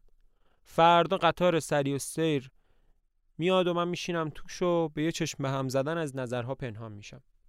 طوری که حتی نمیشه باور کرد. زنده باد فرانسه. اینجا به درد من نمیخوره. نمیتونم اینجا زندگی کنم. شامپاین مینوشه و میگه که چرا گریه میکنی؟ اگه رفتاری شایسته میداشتی که اصلا گریه نمیکردی. دونیاشا تو آینه دستی خودشو نگاه میکنه و به صورتش پودر میزنه. میگه از پاریس برام نامه بفرست. یاشا آخه من شما رو خیلی دوست دارم. بی اندازه دوست دارم. یاشا من موجود حساسیم. لیوبوف، گایف، آنیا و شارلوتا وارد میشن. گایف میگه دیگه باید بریم وقتی نمونده. بعد به یاشا نگاه میکنه و میگه این بوی ماهی شور از کجا میاد؟ لیوبوف میگه که 10 دقیقه دیگه سوار کالسکه میشیم.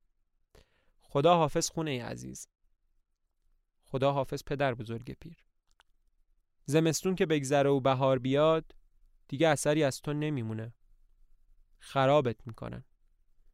چقدر این دیوارها رو نگاه کردم. دخترش رو با حرارت میبوسه و میگه گنجینه من تو میدرخشی. چشمات مثل الماس برق میزنن. خوشحالی؟ آنیا میگه خیلی خیلی مادر. ما زندگی جدیدی شروع میکنیم. گایف با شادمانی میگه حقیقتاً در حال حاضر همه چی رو به راه. قبل از فروش باغ آلبالو مضطرب بودیم و رنج میکشیدیم. ولی موقعی که مسئله به طور قطعی حل شد هم آروم شدیم هم کمی خوشحال.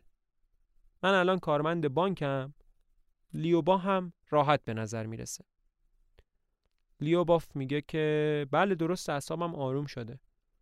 یاشا اساسیه منو ببرید وقت رفتن. بعد با آنیا میگه دخترکم ما به زودی همدیگر رو میبینیم. من با پولهایی که مادر بزرگ برای خرید ملک فرستاده بود تو پاریس زندگی میکنم. زنده باد مادر بزرگ. ولی این پولها مدت زیادی نمیمونن و تموم میشن. آنیا هم میگه که منم به زودی میام پیش تو درس میخونم و کار میکنم و بهت کمک میکنم. بعدش هم با هم کتاب میخونیم و همه چی خوب و خوشه. لیوبوف هم میگه آره تایید میکنه تا اینکه پیشچیک میاد تو. میگه صبر کنید نفسی تازه کنم. چه عذابی کشیدم. یه خورده آب به من میدید؟ گایف میگه حتما باز بی پول اومدی. من بنده مطیع شما از شر گناه فرار میکنم و میره. پیشچیک به لوپاخین میگه تو اینجایی خوشحالم تو رو میبینم. آدم خیلی عاقل. بیا بگیر بیا. مقداری پول بهش میده. 400 روبل. 840 تا دیگه هم بهت بدهکارم. لوپاخین با ناباوری شونه هاشو بالا میندازه و میگه خواب میبینم از کجا آوردی؟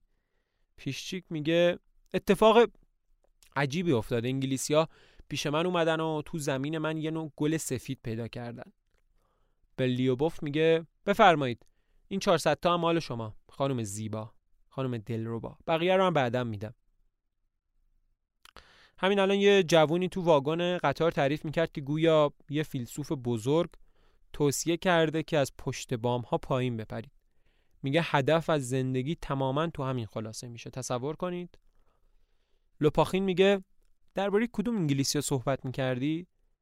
پیشچیک میگه یه بخشی از زمینم رو با گل 24 سال به اونا اجاره دادم. ببخشید الان اصلا وقت ندارم و باید باز هم به جاهای دیگه برم. باید برم پیش زنویکوف، بعدش هم کاردامانوف، به همه بدهکارم. خلاصه پنجشنبه برمیگردم.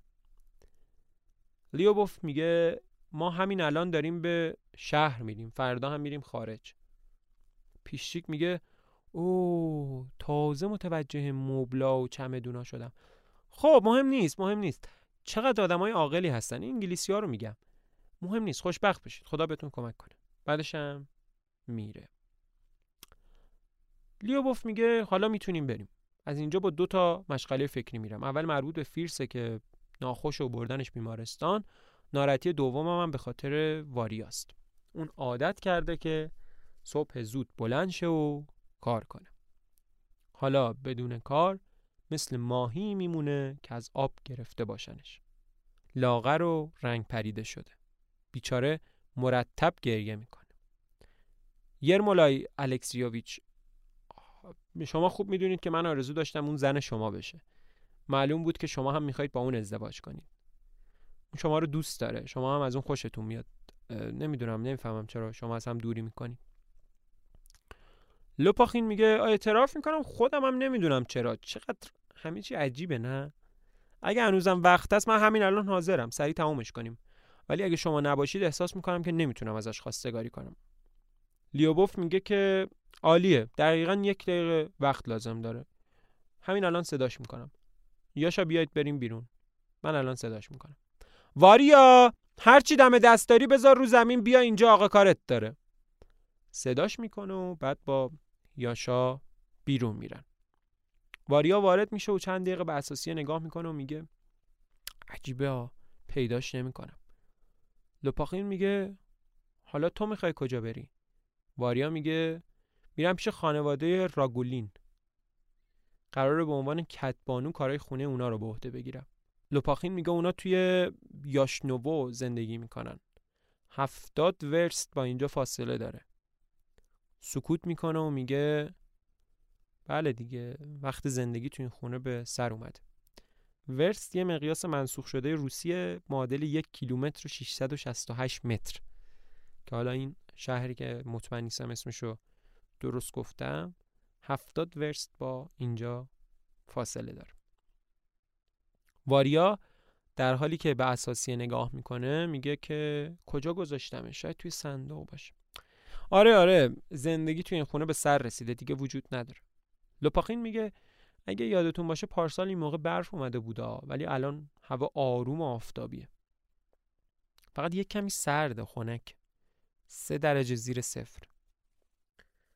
واریا میگه نمیدونم چقدره، من دماسنج رو نگاه نکردم، دماسنج ما شکسته. صدایی از حیاط لوپاخین رو صدا میزنه. لوپاخین که انگار فقط منتظر این صدا بوده میگه همین الان برمیگردم و خارج میشه. واریا در حالی که کف اتاق نشسته سرش رو روی بخچه لباسا میذاره و آهسته گریه میکنه. در باز میشه و لیوبوف با احتیاط وارد میشه. چی شد؟ باید بریم. واریا دیگه گریه نمیکنه و میگه بله مادر جان، وقتی رفتن. من به خانه راگولین ها میرم، فقط کاش به قطار دیر نرسم. آنیا، گایف و شارلوتا وارد میشن. همین خدمتکارا و سورچیا جمع شدن. اپیخودوف هم دوروبر اساسی دنبال چیزی میگرده. گایف میگه دوستان من، ما این خونه رو برای همیشه ترک میکنیم. اصلاً تو چنین موقعیتی میشه حرف نزد؟ مگه میشه حالا که موقع خداحافظی رسیده از بیان احساساتی که همه وجودمو گرفته خودداری کنم؟ دایی جان لازم نیست. اینو آنیا و واریا با التماس میگن. گایف افسرده میگه خب باشه، حرف نمیزنم. تروفیموف و لوپاخین وارد میشن و تروفیموف میگه وقت رفتنه. لیوبوف میگه من 1 دقیقه دیگه اینجا میمونم. راستشو بگم تا حالا هیچ وقت دیوارها و سقف‌های این خونه رو اینطوری ندیده بودم. ولی حالا با حسرت و عشق عمیقاً بهشون نگاه میکنم. گایف میگه که یادم میاد وقتی که 6 سالم بود روز عید تسلیس روی تاقچه این پنجره نشسته بودم و پدرم که به کلیسا میرفت رو تماشا میکردم. خانم ها آقایون میریم، سوار کالسکه بشید، الان قطار میرسه. اینو تروفیموف میگه و میپره وسط حرف گایف. آنیا میگه خدا حافظ خونه، خدا حافظ زندگی کهنه. تروفیموف میگه سلام زندگی تازه و دوتایی با آنیا بیرون میرن. لوپاخین میگه پس آقایان تا فصل بهار برید، خدا حافظ، و میره. لیوبوف و گایف تنها میمونن، انگار منتظر این لحظه بودن تا همو بغل کنن و آروم برای چیزی که از دست رفته گریه کنن. گایف با ناامیدی به حال خواهرش افسوس میخوره و میگه خواهرم. لیوبوف هم میگه باغ عزیز، باغ خوب و زیبای من، زندگی من، جوانی من، خوشبختی من، خداحافظ. میخوام برای آخرین بار به این دیوارا و پنجره ها نگاه کنم. مادر مرحومم دوست داشت تو این اتاق قدم بزنه. صدای آنیا و تروفیموف شنیده میشه که مادر رو صدا میزنن. لیوبوف میگه که دارم میام و خارج میشه. صحنه خالیه. صدای چرخش کلیدها و قفل شدن درها شنیده میشه. بعد صدای کالسکاها شنیده میشه که دارن میرن. سکوت همه جا رو گرفت. صدای قدم‌هایی به گوش میرسه و از سمت راست فیرس نمایان میشه. مثل همیشه کت و جلیقه سفید پوشیده و کفش راحتی به پا داره. مشخصه که بیماره. به طرف در میره و دستگیره رو تکون میده. قفله. همه رفتن. روی کاناپه میشینه و میگه منو فراموش کردن. اهمیتی نداره، همینجا میشینم. نکنه گایف پالتوی پوستش رو نپوشیده و با پالتوی معمولی رفته. مواظبش نبودم. اونم که جوونه و خام. دراز میکشه و میگه اصلاً دیگه قوتی ندارم. دیگه هیچی ازم نمونده. آدم بی دست و پا. بعد چشماش رو میبنده و بی حرکت میمونه. صدایی از دور شنیده میشه. گویی این صدا از آسمون میاد. صدایی دلهره آور و محزون. صدایی شبیه به پاره شدن سیم یک ساز. فقط صدای ضربه زدن تبر به درخت شنیده میشه.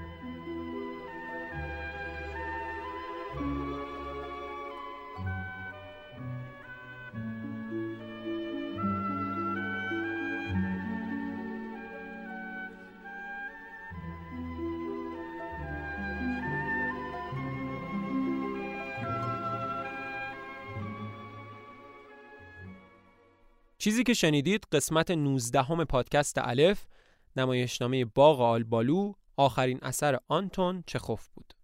در مورد این نمایشنامه حرف زیاده. مثلا یکی از مهمترین تمهای نمایشنامه تغییر و گذر از سیستم فئودال ارباب رعیتی و قدرت گرفتن طبقه کارگره. پس باید به 2 تاریخ مهم دقت کنیم. آزادی دهقانها که توی نمایشنامه بهش اشاره شد سال 1861 و انقلاب روسیه سال 1919.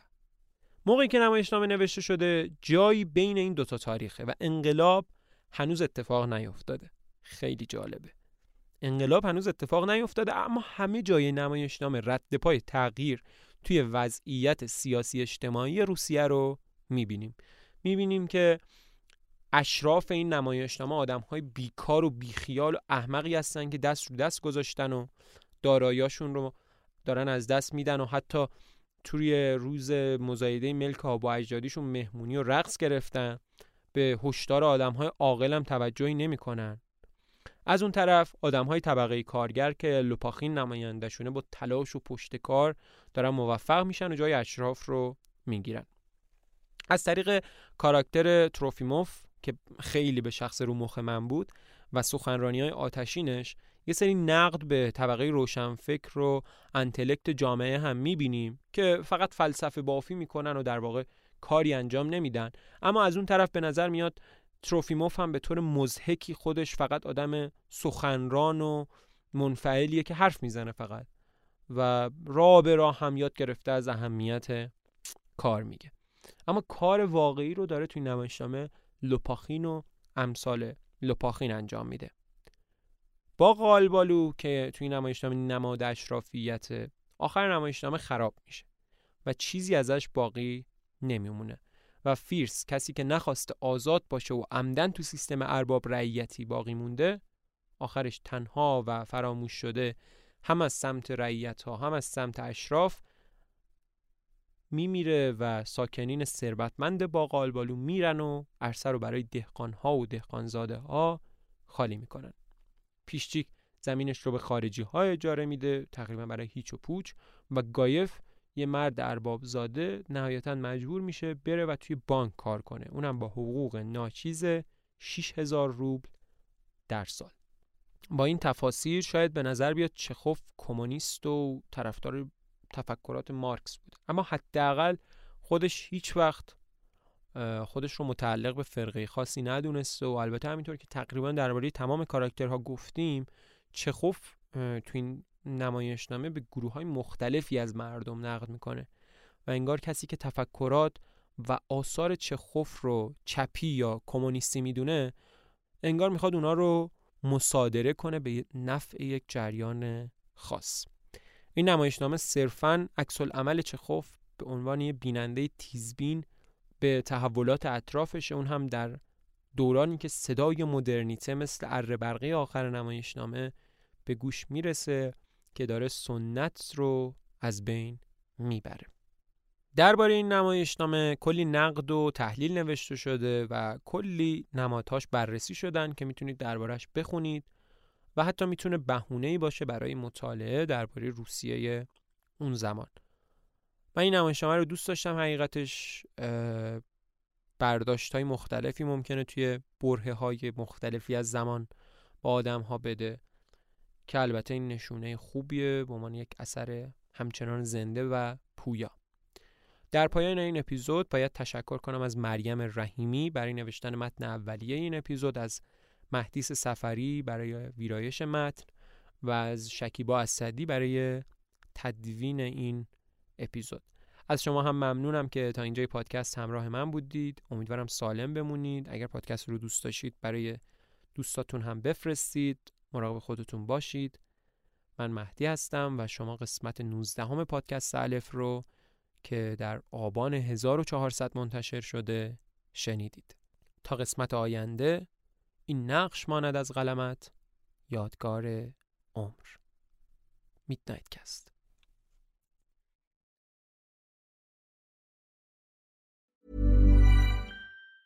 Ever catch yourself eating the same flavorless dinner 3 days in a row? Dreaming of something better? Well, HelloFresh is your guilt-free dream come true, baby. It's me, Keke Palmer. Let's wake up those taste buds with hot, juicy pecan-crusted chicken or garlic butter shrimp scampi. Hello Fresh. Stop Stop dreaming of all the delicious possibilities and dig in at HelloFresh.com. Let's get this dinner party started. Planning for your next trip? Elevate your travel style with Quince. Quince has all the jet-setting essentials you'll want for your next getaway, like European linen, premium luggage options, buttery soft Italian leather bags, and so much more. And is all priced at 50 to 80% less than similar brands. Plus, Quince only works with factories that use safe and ethical manufacturing practices. Pack your bags with high-quality essentials you'll be wearing for vacations to come with Quince. Go to quince.com/pack for free shipping and 365-day returns.